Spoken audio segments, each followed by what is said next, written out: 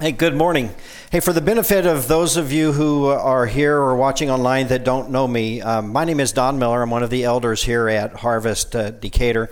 And I was telling somebody earlier this last week that it's been 5 years since I've been in the pulpit here preaching, and I realize after preparing that this morning I'm just a little bit hoarse.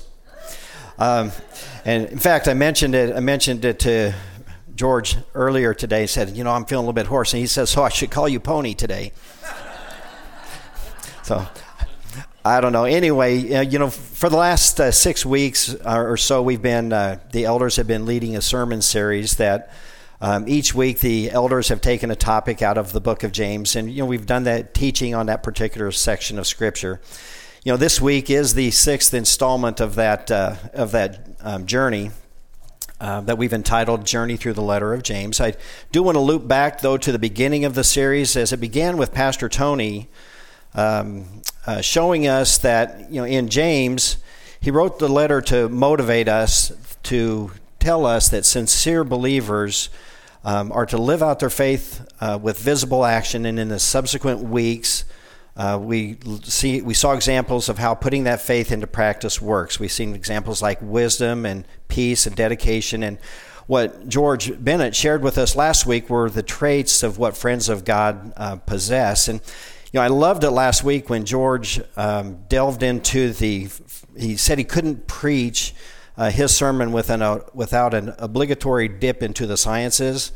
And he promptly went into the first law of thermodynamics and used open and closed loop systems as a illustration of worldliness and versus God-centeredness. And being an industrial and systems engineer and an environmental engineer, I've recognized that George has set the bar fairly high for us. So I'm obligated to venture into the environmental sciences as well. So to get us started this morning, we'll go ahead and you'll see on the screen that we're going to start with the ugly duckling. This is my venture into the sciences. The Ugly Duckling is a world-famous Walt Disney tale written by Hans Christian Andersen in 1931. And the story begins with a mother duck that hatches some eggs. And, one of the little hatchlings, is different than the other fowl on the farm. Instead of having yellow feathers, the ugly little creature was kind of scraggly and gray and black, and suffered a lot of harassment from the other ducklings. And when the oddball hatchling would walk by, they'd scream out, "Ugly, ugly, ugly," and just harass the little guy. To escape the abuse, the hatchling wanders away from the barnyard and lives with some wild ducks and geese until one day farmers find the wild ducks hunters find the wild ducks and geese and slaughter them, and the ugly duckling is forced to go find another home. So he does. He finds another home with an old woman who has cats and chickens, and the cat and the chickens harass the ugly duckling there, and they just taunt him mercilessly. So off he goes again. He gets and he finds a lake. And he sees some swans flying over, but he's stuck in the lake because he's still too young. He can't fly and it's not mature enough. But when winter arrives, another farmer finds the ugly duckling and takes him home, but the farmer's kids are too loud and scares the ugly duckling away again. And so he leaves the protection of the farm and goes to spend the winter outdoors, which he spends it mostly hiding in a cave and that's on a frozen lake. But then when spring arrives, a flock of swans descends down on the lake, and the ugly duckling, now having pretty much grown up, is fully matured. They no longer wants to live a life of hardship and misery and alone and endure a life of solitude. So he decides that, hey, it's better for me to go and be killed by a bunch of birds that are so beautiful than to live this life that I've been living. And so, but then he finds that once he gets into the water, he sees his reflection, and we know what happens. He sees himself as a swan, right? And what I want to point out is that the ducklings the pretty yellow ducklings in the very beginning of the story, they would scream out, ugly, ugly, ugly, because they missed the entire picture.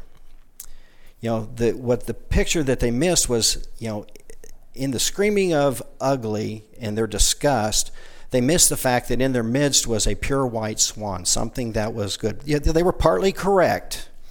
There is a fowl in our midst, but it was just a different kind of fowl, right?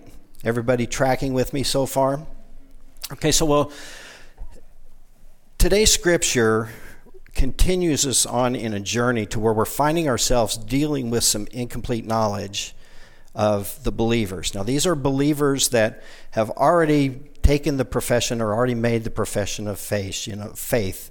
They've already come to the point where they kind of profess with their mouth that Jesus is Lord and believe in their heart that God raised him from the dead. They've already done that, but there's something missing in their understanding.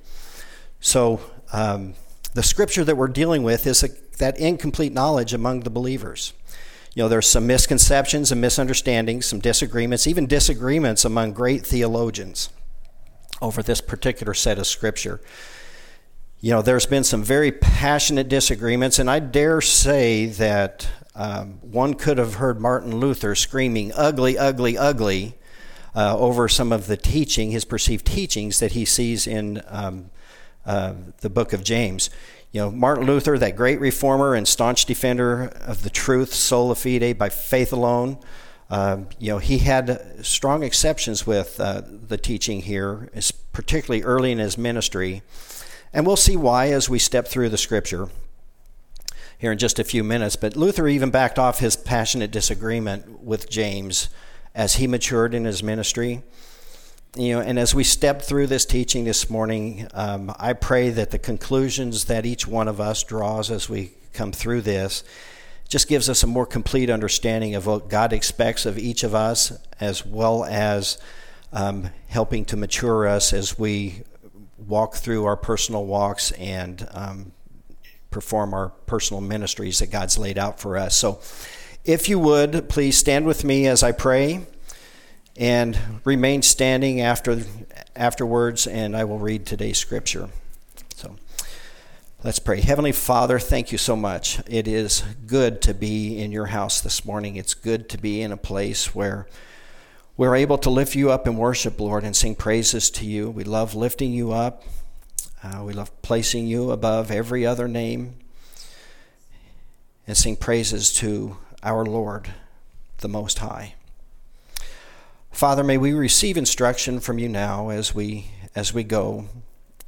Pray that you challenge our understanding of Scripture. We ask, Lord, that you would reveal yourself to us in new and different ways as we hear your word. Lord, we just ask that you give us great sensitivity to what the Spirit is guiding us towards. And Father, as I pray that as I deliver this message this morning, that I would be faithful and true to your word. May the words of my mouth and the meditations of my heart be pleasing to you, O Lord, my rock and my redeemer. Amen. Okay, our scripture this morning is found in James chapter 2, verses 14 through 16. Church of God, this is the word of God. What good is it, my brothers, if someone says he has faith but does not have works? Can that faith save him? If a brother or sister is poorly clothed and lacking in daily food, and one of you says to them, "Go in peace, be warmed and filled," without giving them the things that they need for the body, what good is that? So also, faith by itself, if it does not have works, is dead. But someone will say, "You have faith and I have works. Show me your faith apart from your works, and I will show you my faith by my works." You believe that God is one, you do well. Even the demons believe and shudder. Do you want to be shown, you foolish person, that faith apart from works is useless? Was not Abraham, our father, justified by works when he offered up his son Isaac on the altar? You see that faith was active along with his works, and faith was completed by his works. And the scripture was fulfilled that says, Abraham believed God, and it was counted to him as righteousness. And he was called a friend of God. You see that a person is justified by works and not by faith alone. And in the same way was not also Rahab the prostitute justified by works when she received the messengers and sent them out by another way? For as the body apart from the spirit is dead, so also faith apart from works is dead. Church, that's today's scripture. You may be seated. Okay, so by my count, the most frequently used words in this passage are faith, which is used 11 times, and works that are used 12. So in typical engineer fashion, I'm going to be creative and title this Faith and Works. And you'll see that faith and works is kind of how the subtitle is for this. But, it gives us a pretty good indication of what the topic that James is really concerned about in this scripture. And that's why titled it that way. Well, let's pull this scripture apart and do some thinking about it. Verse 14 of our text says, "What good is it, my brothers, if someone says he has faith but does not have works? Can that faith save him?" I want you to write this down as point one. And point one is that faith that does not work is not saving faith. James here is addressing an issue in the church that is somewhat hypothetical in its nature. He's not calling out anyone specifically or any one group. The issue is, though, that there are believers in their midst that are convinced that the doctrine of only faith is enough for the believer. But James is saying, hey, you're missing something here. There is more. And he's using a couple of rhetorical questions in the scripture to help make his point. Rhetorical questions, and he's using them back to back with one another. So the structure of verse 14 is interesting in that James says, hey, if someone says he has faith but does not have works, the word someone here is somewhat ambiguous. Not calling anyone out, it's gender neutral in nature, but it's clearly that the person is making a claim that they have faith. And the ambiguity would indicate to us that it's not limited to any one person, it's more of a general statement, but there's a potential wider issue. So as he moves from someone, the word someone, he says, someone says. Now, there are other translations of the Bible that will, instead of using says, he'll use the word claim. But whether you use says, someone says, or someone claims, it really doesn't matter. The word kind of sets the tone for the phrase. If someone says, it's a questioning, kind of sarcastic tone in nature. And it suggests that if you land in the camp where you do not feel that you have to demonstrate works, you better be thinking critically about the reality of your faith. James is addressing professing believers here that are simply not bearing any fruit in their life, and the concern is that believers these are believers who've likely told themselves over and over again, only faith, only faith, only faith is required of me, and all the while convincing themselves that they've done enough to inherit eternal life. We see something similar to this when we look in Mark 10 about the rich young man. The rich young man was speaking to Jesus about keeping the commandments and asking him about inheriting eternal life. And he says, "Teacher, hey, I've kept all of these things since I was a boy." Jesus looked at him and loved him. He says, "One thing you lack, go sell everything you have, give to the poor, and you will have treasure in heaven. Then come follow me." The balance of that exchange in Scripture is that it ends with the young man hanging his head and leaving. He didn't get the answer from Jesus there that he expected. He was convinced, he had convinced himself that he would be received with open arms because of the things that he'd already done, thinking that, hey, what I've done is enough, frankly, enough to inherit the kingdom of heaven. But to be clear, no one is ever saved by convincing themselves that they're saved. Does that make sense? No one is ever saved by convincing themselves that are saved.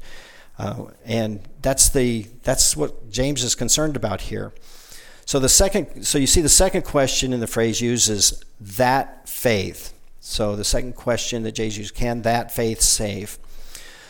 Well, James is concerned about the underlying issue that only the only faith perspective will ultimately deceive people into thinking that what they're doing is good enough. The King James version of the Bible translates that phrase, "Can faith save him?" which is probably added to some of the confusion over the course of time, because in the ESV what we see is, can that faith save?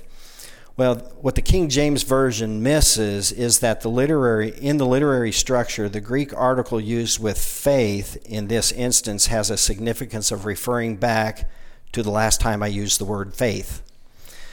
So that faith is a much better translation of it.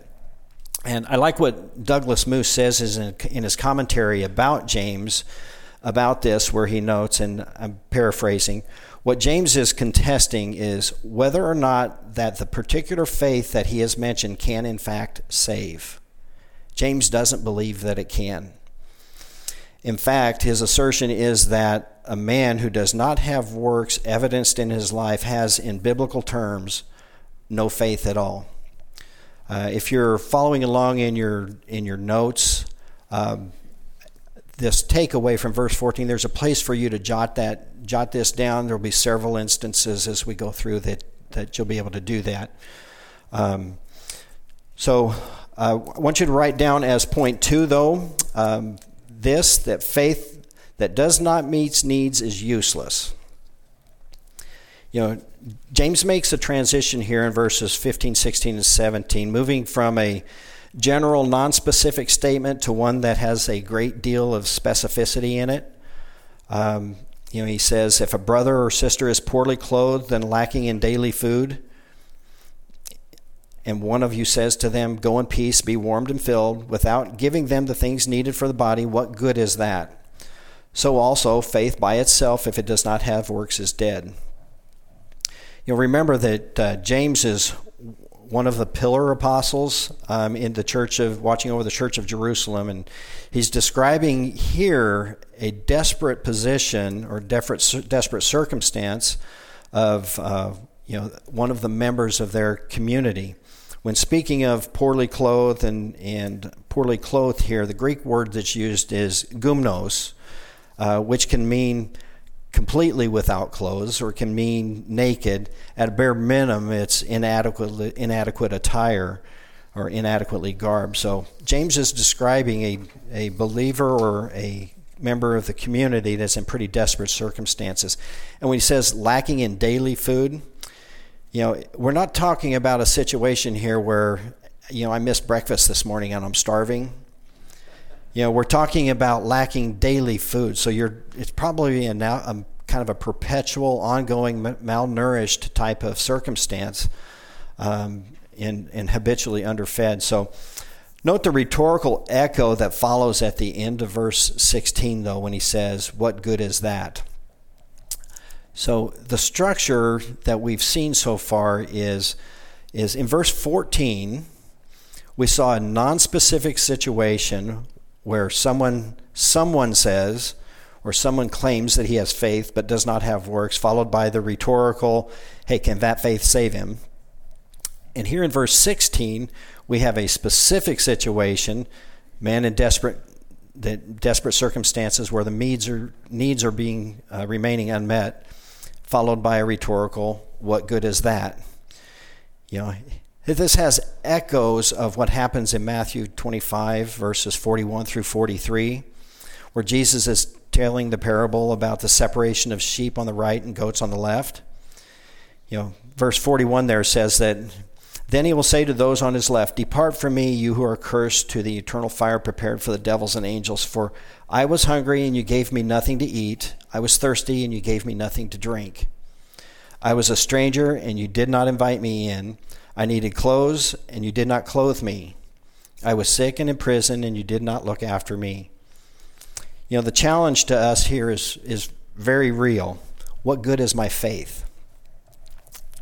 What good is it if I don't meet needs? It's useless. We see in Matthew that, and what we see in James both, are very tangible ways in which we can work in people's lives. People's lives can be touched by us, touched by the church. It was mentioned in the sermon last week that sometimes meeting needs can be inconvenient. Sometimes meeting needs can also be very costly. But the impact that it can have on the lives of others can be priceless. And, but the willingness for us as believers to be inconvenienced for the sake of a brother or sister in Christ speaks volumes about the authenticity of our faith. I've been on the receiving end of that authentic faith. And as sure as I stand here, I can tell you, there's nothing sweeter than receiving the love of God's people as a result of that. When you receive in such a tangible way the touch of God through his people, it's sweet. Verse 17 in our scripture is exactly the point that James is going after.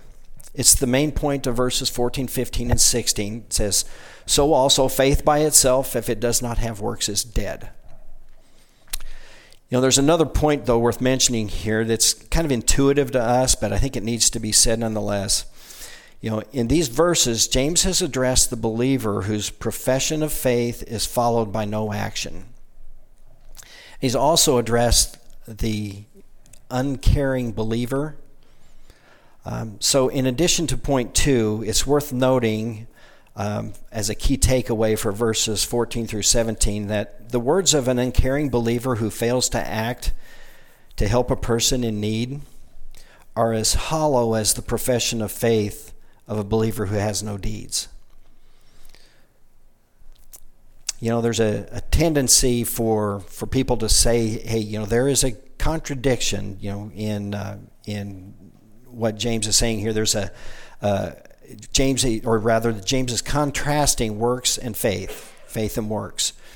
But really, up to this point, it seems pretty straightforward that faith and works are not in contrast with one another, but rather a necessary part of each other. But when we move into verse 18 of our text, we see that, but someone will say, you have faith and I have works. Show me your faith apart from your works, and I will show you my faith by my works. At this point, it seems like maybe there is some contrasting going on. The first part of the verse, James is kind of setting up that contrast where he says, hey, you have faith. Some of you say you have faith. I'm saying I have works. So there's two camps. One camp says only faith is enough. The other says, hey, works and deeds is where it's at. Will earn your way to heaven that way. But remember that James was leading the church in Jerusalem.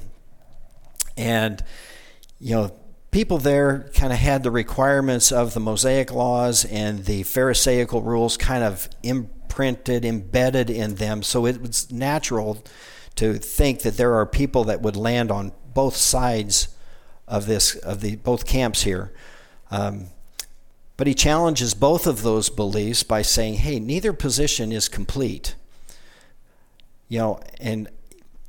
Just thinking about kind of the complete nature and thinking through this, I realized that, when I was a child, let's just use this illustration. When I was a child, I got in trouble often.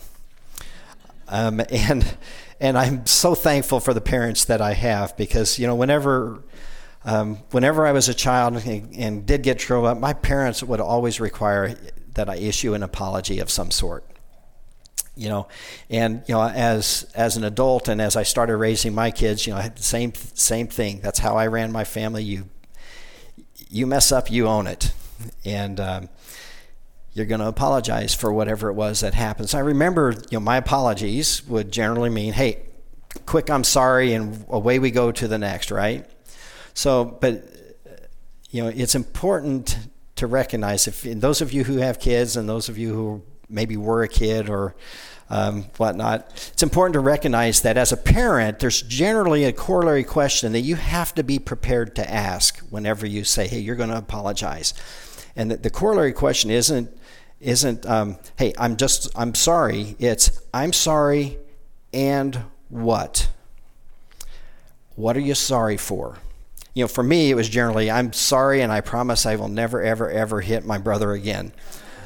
But the reality is, we do that because we question the sincerity of our kids. We want them to process, we want them to think through what it is that you're sorry for, right? Because we know that deep down inside, we're not after just the words, we're after a change in behavior, right? So, because we know proof is in the pudding, so to speak. Well, proof in the pudding is an interesting phrase because it used to be the proof, in the original version, it used to be the proof of the pudding is in the eating. Which meant that you had to try out the food, you had to test it out in order to know whether it was good. James is communicating that same message to us here. He's saying that you cannot show your faith with words alone. To be certain, though, the words are important. But he's saying the sincerity of your faith will not be demonstrated by what you say as much as by what you do. And so I want you to write this down for point 3. Point 3 is that faith that only believes is devil faith. Verse 19 says, you believe that God is one, you do well. Even the demons believe and shudder. Years ago, I'd taken an Old Testament class in which we memorized Deuteronomy 6, 4, and 5. And many of you know that scripture. At least it's known as, at least verse 4 is known as the Shema, which is kind of a fundamental basic belief of the Jews. Hear, O Israel, the Lord our God, the Lord is one. Here in verse 19, James compares that fundamental belief that God is one to the faith that demons have. He even goes as far as to say that, hey, believing is fundamentally a good thing. There is one God. But what James is saying here is that without a transformation, the profession of faith falls short. We look at the add-on phrase at the end of verse 19 where it says, and shudder. It stresses that at least the demons, knowing that they have knowledge of God, knowing that demons know that they are not aligned with God, they know that they are not about doing God's work, they know that they've not been transformed in any way, shape, or form by the knowledge that they possess. But at least they have enough wisdom to shudder at the prospect of coming face to face with Him after doing nothing with what He has provided. So I think that the takeaway that we want to leave verse 19 with is, believing is a good thing. Fundamentally, believing is a good thing, but no man is saved only by believing. There must be a heart transformation that accompanies that belief. Saving faith should put a distance between us and sin. And we should always see repentance and separation from worldliness as part of the works that a man who claims to have faith should be demonstrated in their life. So we're going to turn a corner here just a little bit and really get to the heart of the tension that theologians have had. So we're in for a wild ride now, so bear with me as we go. So where's the tension come from? Well, the tensions, there's a perceived conflict between James's teaching on justification and the role of works and the Apostle Paul's teaching on justification by faith alone. So here in verse 21, James says, hey, Abraham was not Abraham our father justified by works when he offered up his son Isaac on the altar? And Paul in Romans 3:28 says, hey, for we maintain that a person is justified by faith apart from the works of the law. See the dissonance there? You know, the teaching that we've received here at Harvest Decatur has been pretty clear. You know, we're made right in the sight of God the hour we first believe in the Holy One, our Lord and Savior, Jesus Christ, right? It's been made pretty clear. We've been taught that faith is the beginning of our journey as Christians, correct? So I recall not long ago our pastor sharing with us that faith is the beginning. It's the beginning of everything. He shared with us that faith is the beginning of our justification before God, where the Holy Spirit has enabled us to believe in Jesus and his atoning work on the cross.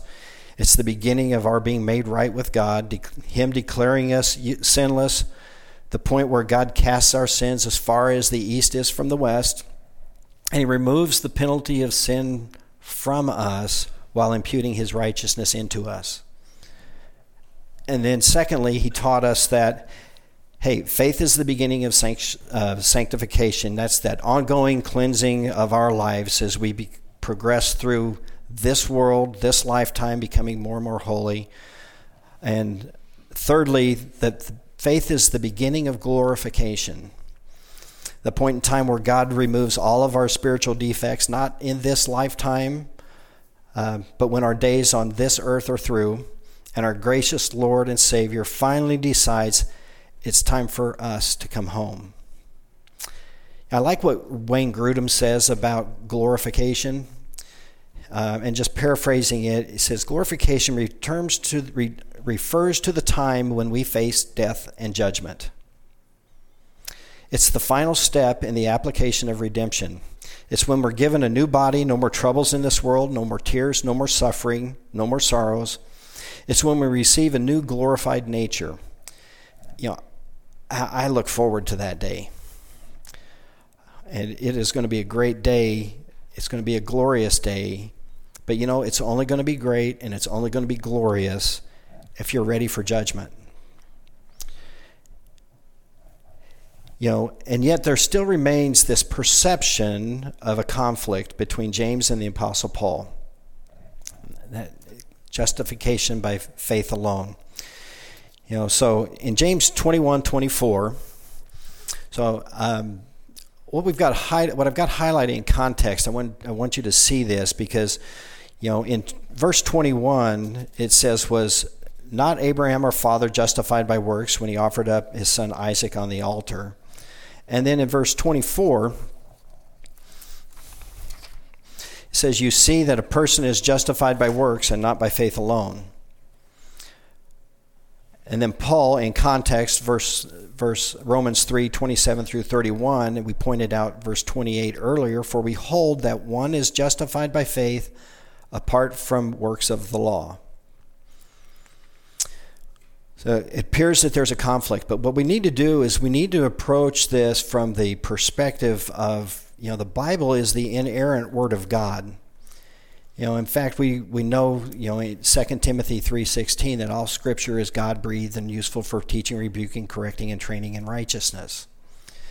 And with that, just that understanding, it should be crystal clear that there is an ability to reconcile that dissonance that we see, because there's no way that divine inspiration would lead to conflict in Scripture, and there's no way that there should be confusion that follows afterwards. So I think we should take the position that either James and Paul are saying exactly the same thing in different ways, or they're saying two different things, or some combination of both. So unfortunately, you know, as humans, you know, it often happens that we get confused by what we say. Did I say that right? Anyway, John Piper uses an illustration that I think is fantastic. He says, you know, I could use the word rock, and I might mean a stone, or I might mean a genre of music, or I might mean an action, like something that you would do on the front seat or in the front porch at Cracker Barrel in a rocking chair. So you know, there are times where you really have to flesh out what is being said and how it's being said, and this is one of those times. So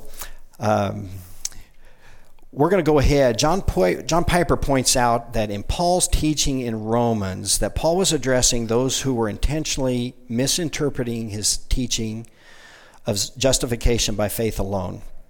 And he uses a couple of examples here. He uses one from Romans 3:8, and he calls them out by saying, "And why not do evil that good may come?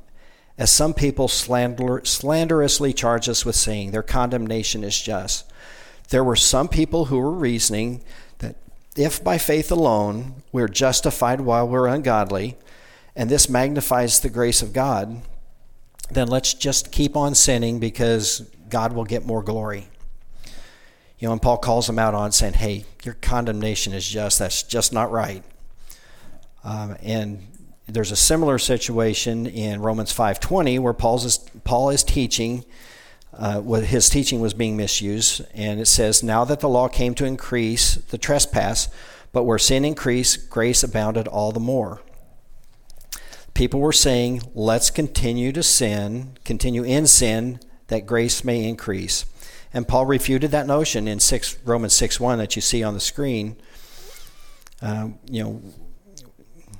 When he says, hey, what shall we say then? Are we to continue in sin that grace may abound? And he says, by no means. Paul was taking a strong, very clear stance against the erroneous interpretation of his teaching, which people were using to continue to live a life that did not bring glory and honor to Jesus Christ. Let me say it a different way. Paul is making the case that a person's life should look differently after justification. Okay, so in fact, if you look at what Paul says in his letter to the Galatians, in Galatians 5:13, you'll see that it says, "For you were called to freedom, brothers, only do not use your freedom as an opportunity for the flesh, but through love serve one another." And in Galatians 5:6, he says, "For in Christ Jesus neither circumcision nor uncircumcision counts for anything, but only faith working through love." It's not works like those of circumcision, but only faith will earn God's favor. But what kind of faith? These two verses make it pretty clear that the faith that Paul is talking about is the kind of faith that produces love, that moves us to serve one another. This is essentially the same case that James is making. Faith, a certain kind of faith, that's a faith that's steeped in action, is the type of faith that is a saving faith.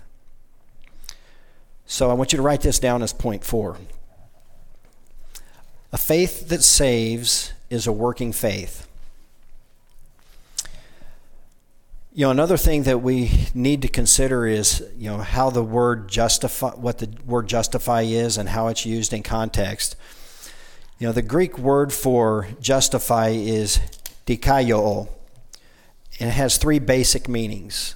One of them is to render righteous. Another one is to show or exhibit one to be righteous, and to declare, pronounce, or to declare and pronounce one to be righteous. Most Christians use the term justify as Paul has used it. It's God's declaration of innocence when we first believe.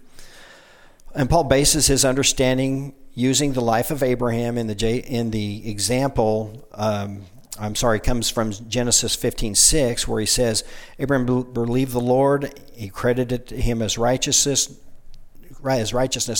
There is no works associated there. It comes from Genesis 15:6. The only thing that's mentioned there is belief. James, on the other hand, uses the same root word when he uses Abraham's life as the example that comes from Genesis 22. So Paul from Genesis 15, James from Genesis 22.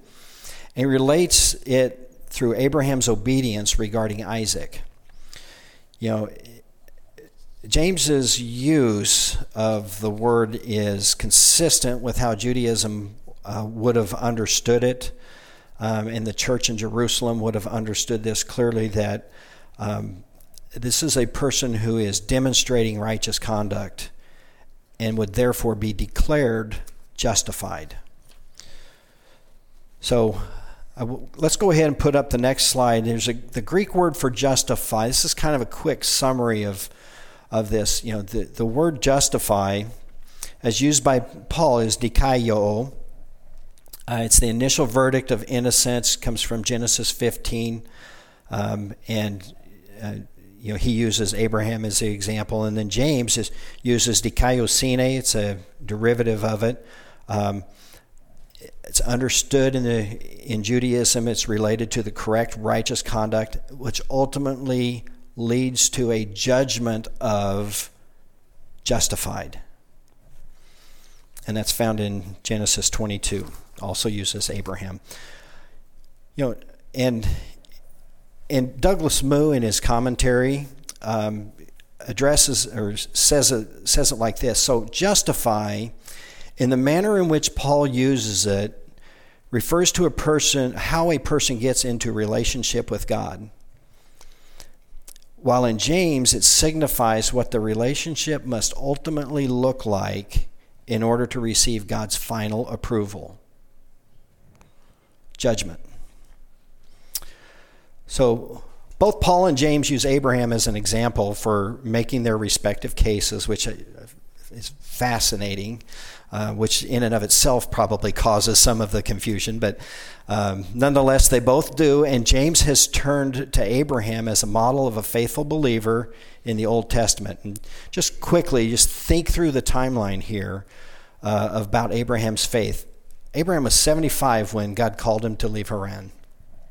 He was 86 whenever he decided to take matters into his own hand and he fathered Ishmael. He was 100 when Isaac was born.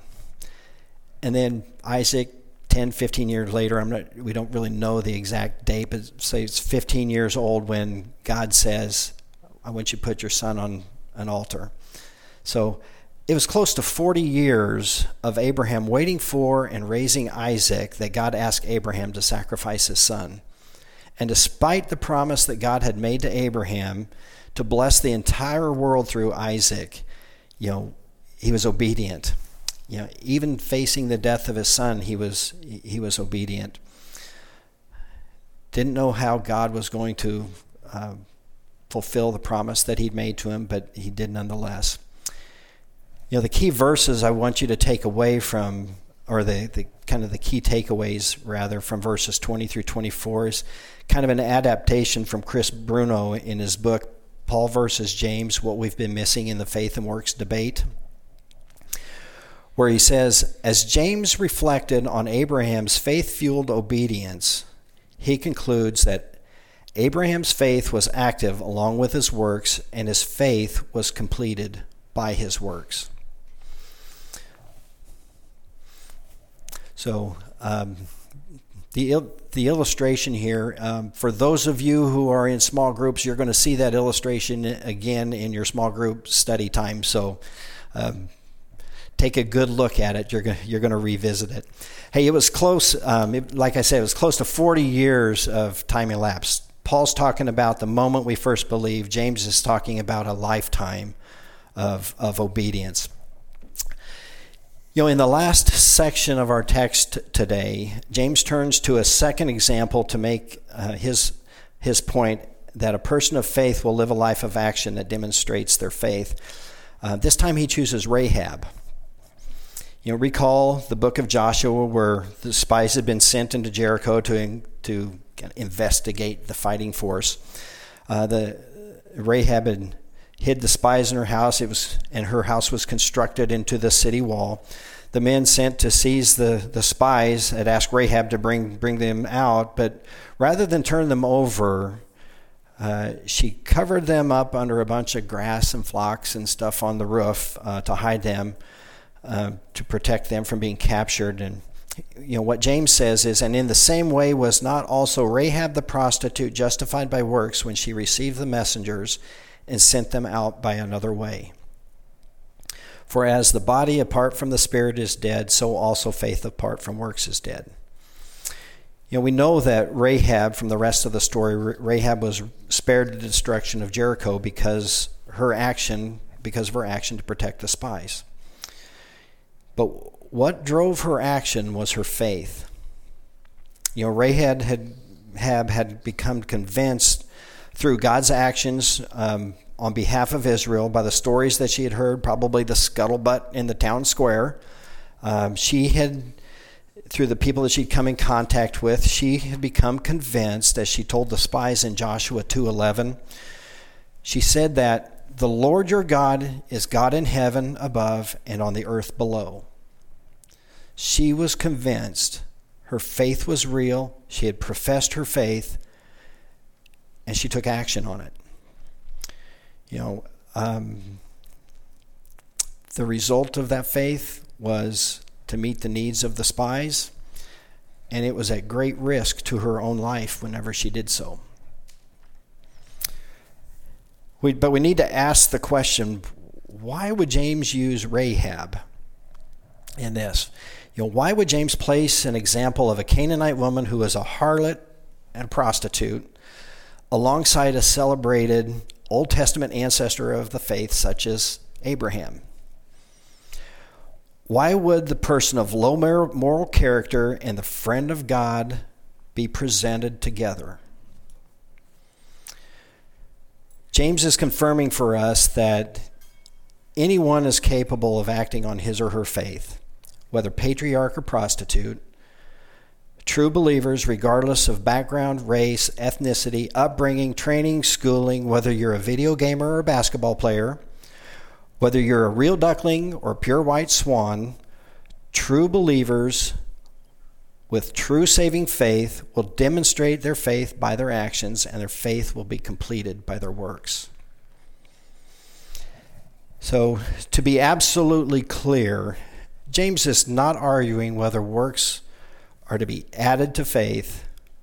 He's arguing that we must possess the right kind of faith, and those works that are produced will ultimately be how we are judged. How am I doing on time? Show of hands, 5 more minutes? So 5, 10, 15, 20. I might get up to 2 hours. No, hey, as I close, I'm going to go ahead and invite the worship team to come up. I just want to kind of give a final thought while they're coming up on what kind of works we're supposed to do as believers.